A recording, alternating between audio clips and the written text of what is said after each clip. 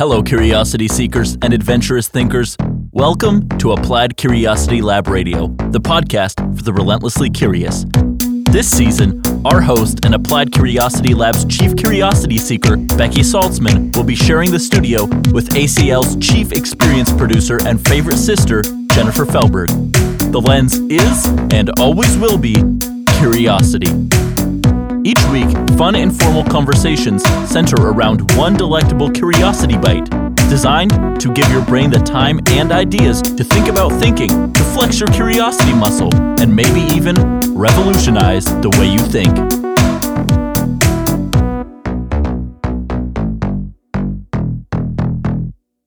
I remember when Fred and I first hooked up as real estate partners, and we both confessed to each other that we did not expect to make real estate a lifelong career. Like a lot of people who retire at an old age from real estate, we both had another career in us. And I always knew that mine was going to be with curiosity at the lab. Fred came to me after about a decade of working together and said, okay, I'm first. I was like, damn. He said, I'm going to leave in a year and a half, 18 months. I am going to travel. I've just bought a Land Rover. I'm like, you didn't tell me. And he had started to outfit it. And he was going to drive from Portland all the way to the tip of South America, Tierra del Fuego, and just have an adventure. I think there's a part where you have to ship it because there's like a part you can't drive. But he had it all planned out. And over the next year, he sold his house. He got all of his affairs in order. It was a very painstaking process. And I watched every step of the way. When he finally was ready to go, everyone said, oh, you're so lucky. I wish I could do something like that. And I remember after many, many times, I finally said, you could do something like that. It's just we have a lot of things that we need to attribute to luck. But ultimately, Fred really did a lot of stuff to get ready to go. Then he did it. And I love following his adventure. And it was not easy. There were a lot of things that he had to plan for, getting stopped by the federales and getting pulled over and all of that. And he had like his stash of his second ID hidden in a lockbox in his truck and all the things that you think are so romantic about driving and just taking off and leaving everything behind. And he encountered all kinds of dangerous and painstaking and pain in the ass roadblocks. And then we visited him. And then that was fun. When he was done. So when he came all the way, then he was in Costa Rica. Right. Yeah. And actually last week on Facebook, the memory came up of when we were on that trip. Oh. And that little picture of that tree that had those little branches that came out that looked exactly like penises. As a matter of fact, I might lead in the show notes with that picture. Because oh, yes. No one would believe. They are full on little branch penises. They are not just like kind of look like it. It is. They are tree penises. penises coming out. Yes. And I don't know what kind of tree. I'm going to look that up. What kind of tree? Were those in Costa Rica or Nicaragua? I think they were Costa Rica. All right. I think. Because we were more in the town when we were in Nicaragua. Not out in the rainforest and stuff. If you had to disappear. Well, let me clarify. Now, are you ready for the curiosity bite? I am. Woohoo! If you had to disappear and start a new life, what would it look like? I have had those thoughts many a time in my life. Sometimes just wanting to get away and run away and never be found. Sometimes just because I wanted an adventure and do something really cool. So sometimes a push and sometimes a pull. Yes. Uh-huh. Yes. Mm-hmm. I would say there's a few things I would want to do. I mean, I like entertainment. I actually got hired on a cruise ship at one point in my life, but turned it down because I was actually eventually marrying Sonny. So I made that choice instead of going on a cruise ship. So if I could run away and disappear and start a new life, I might want to work in the entertainment industry on a boat and then eventually move up to be the head of the entertainment department. I think that would be a lot of fun, and travel and and just live the nomadic life on a cruise. Or I would want to find some dive bar somewhere and work as a bartender. Those are two of my fantasies. Those are good fantasies. Yeah. All right. What about you? Well, okay. I'm going to let you set my parameters. Oh, man. Yeah, I didn't get any parameters. Of course, I didn't need it. So no, you didn't need it. Right. Time is linear. and time is a social construct. Right. And we think about our life's timeline as ours to manage. And so we compare our timeline with other people's timelines and achievements. As Ginger's going off to college, or kids are graduating from college, and then they're starting their big girl jobs, and how those decisions are determined so often by what other people are doing. But now I feel like I am doing very close to mostly what I want to do when I want to do it. Yeah. I have always planned and thought that I would be living a life that combines investigation, curiosity, travel, learning, teaching, engaging. That's so cool. And maybe a little bit of acting, I thought. I think I'm very close to doing what I want to do. Okay, but so that makes it a little more difficult to fantasize about. Right, escaping. that's why I'm going to give you parameters. That's why you can play with mine. Okay. I mean, I have moments where I feel like I just want to get the hell out of here. And then other times where I feel pulled, talking about Shelter Box, and I'm talking about going and doing assessments. So Shelter Box is this organization that I have affiliated with, and they provide shelters to the most vulnerable people in the world after a natural or conflict disaster. And I think about them as people who offer hope where there would otherwise be no hope.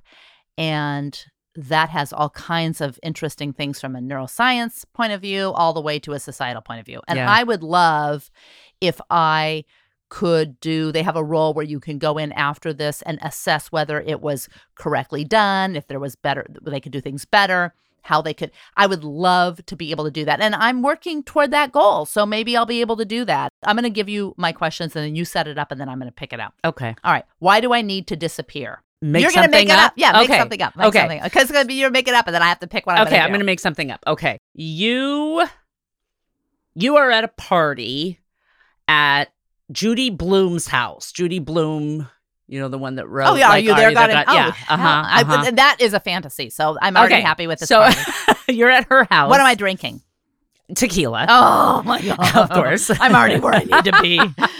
And you sneak upstairs and you see that she has an unpublished manuscript sitting by her bed. And you sneak and you grab it. And you run out the door and you go home and you decide to publish it on your own. As my own? As your own. So you're totally stealing her manuscript. And use your family's money to invest, to make sure it gets out there, all that stuff. And you get found out, you get sued, and you owe $5 million. And the collection people are knocking on your door right now. Now, let me ask you a question. Was I on Oprah with the book? That's how she discovered... I was on Oprah. You were on Oprah as the favorite book. Like Stephen Fry, A Million Tiny Pieces, where Oprah was fooled. I fooled Oprah number 2. I read that book, too. I don't want to digress, but I read that book.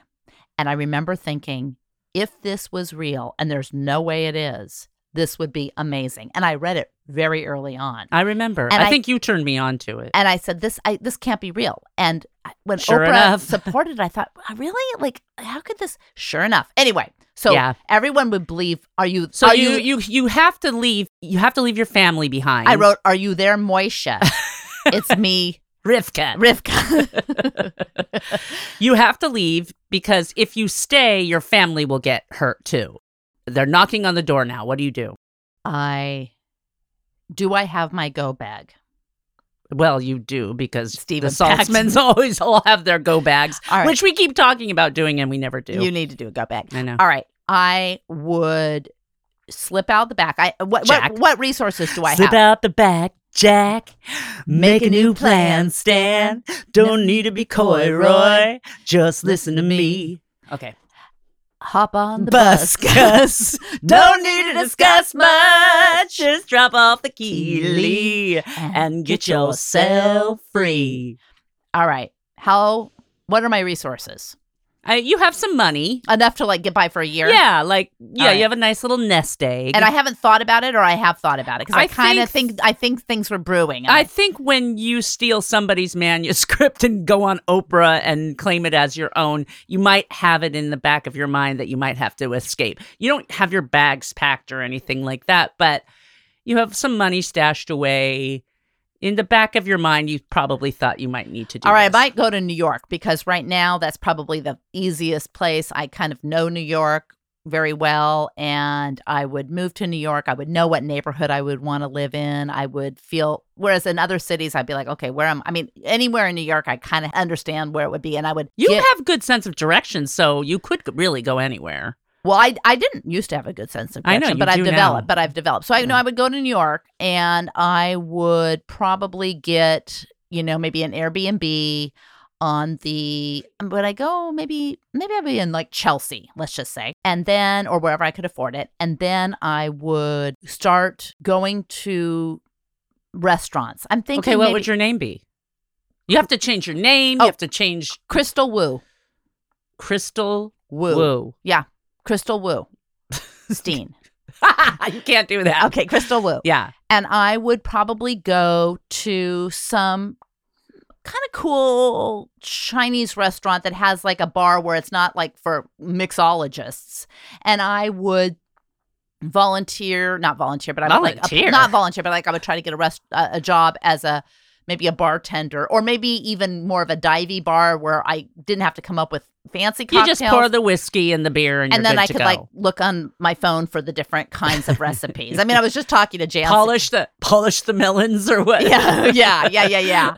And that's what I would do. And I would be a bartender in New York and start figuring that whole thing out. You would have to change your fashion. You would have to do a lot of changing because you have definitely a distinct look. But in New York, I think it would blend.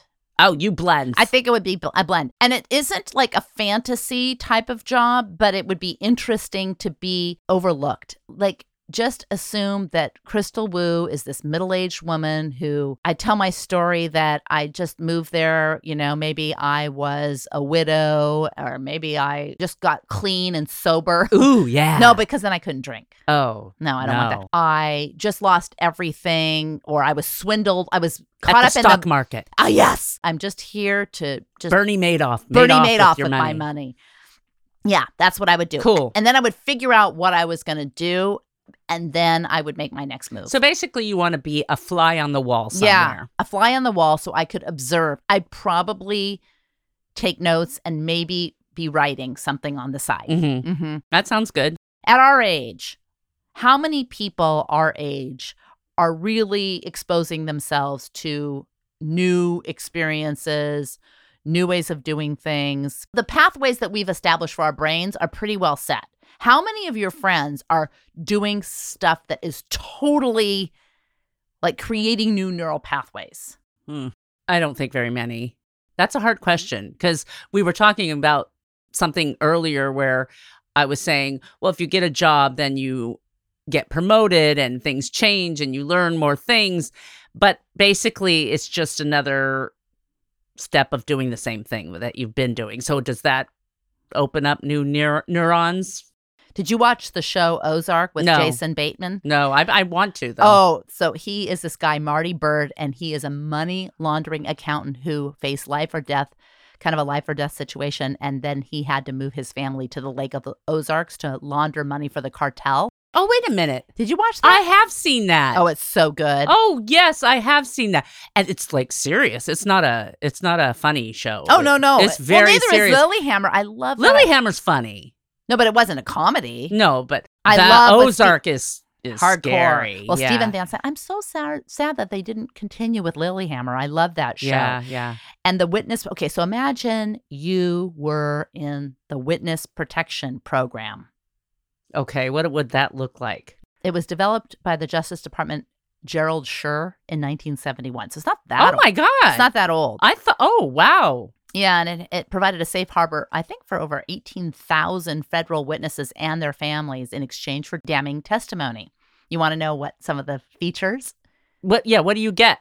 All right. I mean, I've seen Sister Act. I know she was on the witness protection. Well, Lily Amber was too. Yeah. Sister Act was Whoopi? Yeah, Whoopi escaped because she saw murder. Her boyfriend killed someone, and that's why they took her to the nunnery. Okay, I've just changed everything. You want to do... I'm going to be a a nun. Oh. I'm going to be a nun, and I am going to then be writing about it. I will follow him wherever he may go. That's one of the songs that she sang. All right, witness protection. They have an orientation, and it can house up to 6 families at this safe site orientation center. And they're driven there. The visitors are driven there in vehicles with blacked out windows, and they're locked in separate rooms. And the site can withstand bomb blasts. Cool. They're mostly criminals. So I wonder what they do in the orientation. Oh, I don't know. I mean, sure, they probably figure out their names. Yeah, they train them and they tell them all the rules and the things and the backstory, create their backstory. Crystal Wu. They're mostly criminals. They're not all criminals. About 5% of the relocated witnesses are free of any wrongdoing, but the vast majority are career criminals. You know, it's not a rehabilitation program. And I guess Portland, Maine, at once upon a time was a real dumping ground. The local police departments aren't notified that these are people being relocated. And they kept wondering, like, why is all this crime going on? Oh, my God. Because it's not like they're rehabilitated. And they often keep their first name. So when I said when I said Crystal Wu, I could have been Becky Wu. Oh. And just like Felicity Huffman and Lori Loughlin, is it Lori Loughlin? Yeah.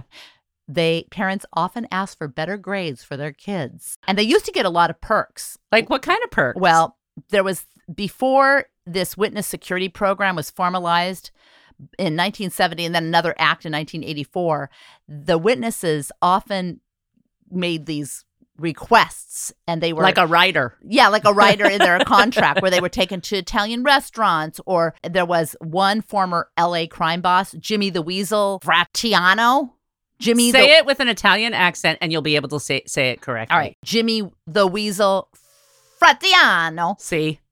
Manipulated program administrators into paying for luxuries, including a facelift and breast implants for his wife. Oh, my God. And supposedly he made more money milking the system than he ever did committing crimes.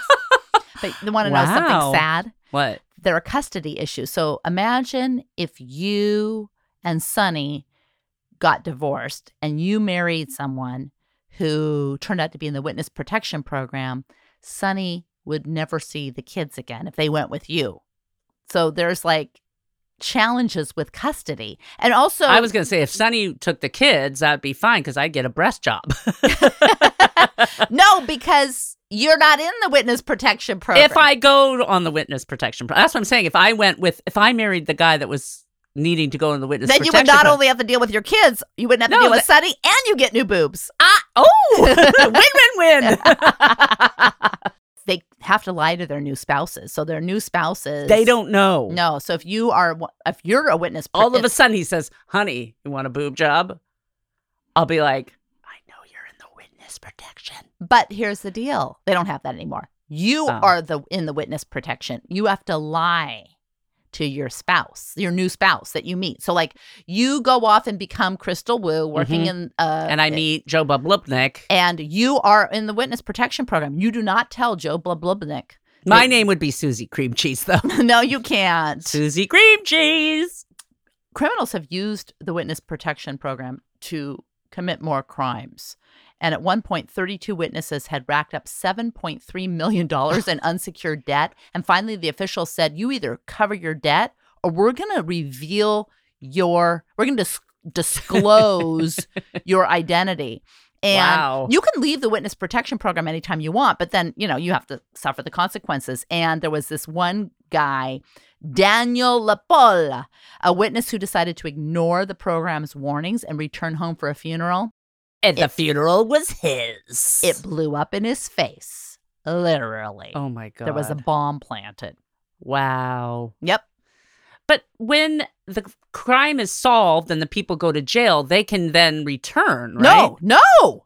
Once you're in the witness protection, these are crimes that have lots of tentacles. It's not just like a one and done. That's not what happened with Whoopi Goldberg. Well, you mean she left the nunnery when everything was said and done? Yeah, she got to go back and be a Las Vegas showgirl. No, I don't think that's the way it works. I don't think that's the way it works. Oh, you want to hear my list? Yes. It's kind of crazy. All right. It's a little goofy one this time. Do you remember the show Fantasy Island? The plane. Exactly. Yeah. Well, now they're making a movie of it. It's supposed to be really scary. It's like a horror film. Scary. Yeah. But when I was a kid on a Saturday night, After Love Boat. after the Love Boat, I would watch Fantasy Island. And it was where Do you remember the song from Fantasy Island? Almost. There were no words, but it was. No, there were no words. It was I have it. I'm going to ruin it for you. The Love Boat soon will be making another run. Oh no! All right, tell me your list. I'll explain because you never watched Fantasy Island, right? I watched Fantasy Island. Oh, well, these people would come to this beautiful island, and Mr. Rourke would welcome them and tattoo, and anything they wanted to experience, they could live out their fantasy. All right. So for a week, they basically would disappear and live a different life. Okay. And there were always some type of repercussion of doing that. So what I'm going to do is read the top Fantasy Island episodes. Okay. And then I'm going to tell you what they did. And you have to say, okay, what could happen? Like, what would the repercussions be? Right. All right, go. Does that sound fun? Let's see. We'll see. Okay, the first one is, the show was called Gigolo. Oh, God. Stanley Hawker from... Stanley Hawker?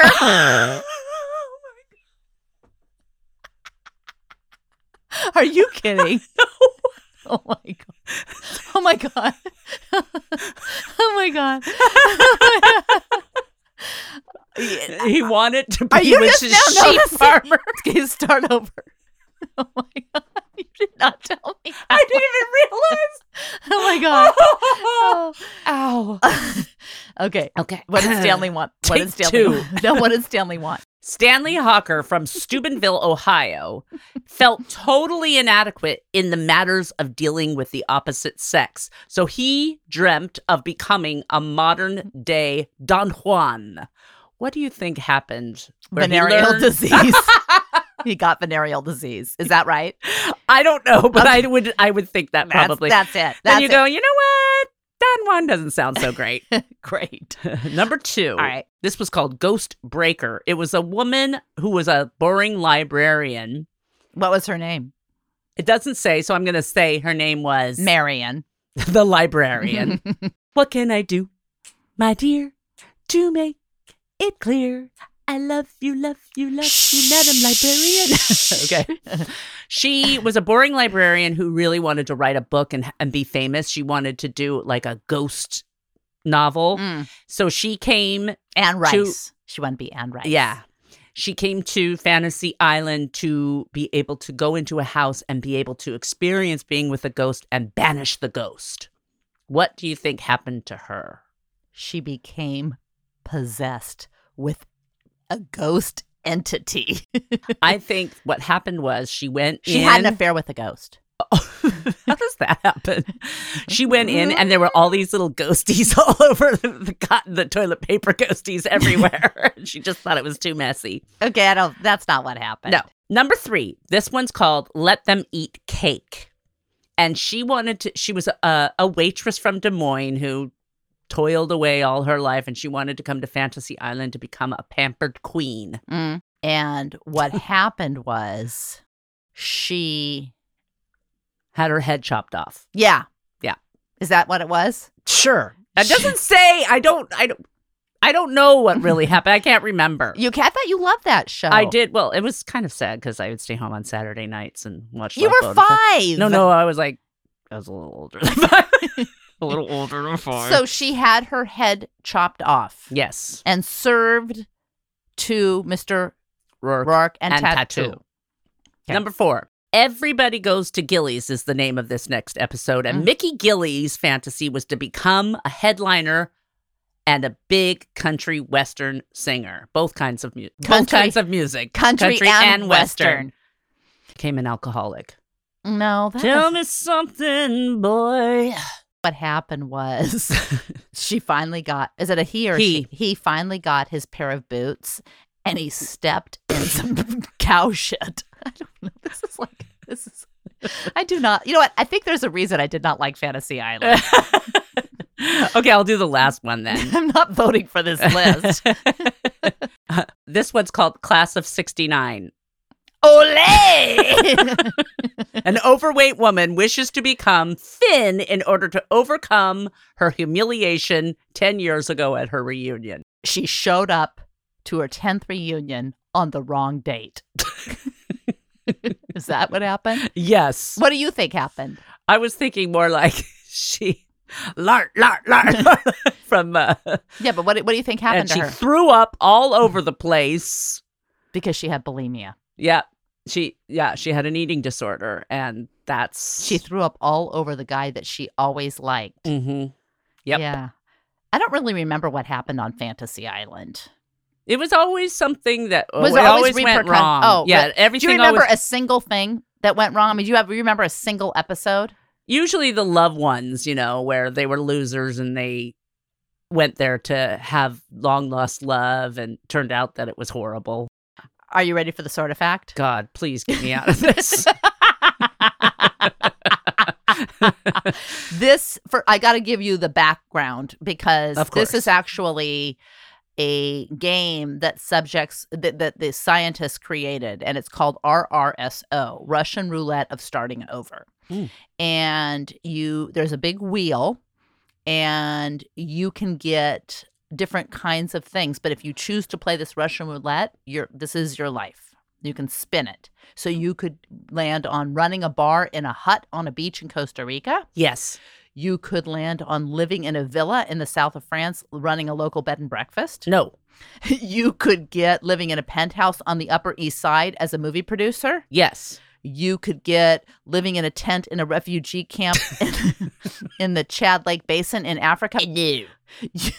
You could get living in a brownstone in Georgetown in Washington, D.C. as a senior member of the Homeland Security team of advisors. Yeah, baby. Or you could get living in an apartment in Mexico City while being threatened by the Mexican cartel for refusing to launder drug money. No. All right. Would you spin the Russian roulette of starting over? No. You would not? No. Would you? No, but I imagine if I was already living in a tent in a refugee camp in then the Chad I would. Lake Basin, they did the study at prestigious university, and PU, 87% of those who were living above the poverty level said that there is no way in hell that they would spin the Russian roulette of starting over. Whereas all of those living in a refugee camp in the Chad Lake Basin said they would. Thanks for listening, and I really hope you enjoyed the episode. Before you take off, I have a few more things to let you know about. 1, you can find show notes for every episode of ACLR and links to all resources mentioned at appliedcuriositylab.com/blog.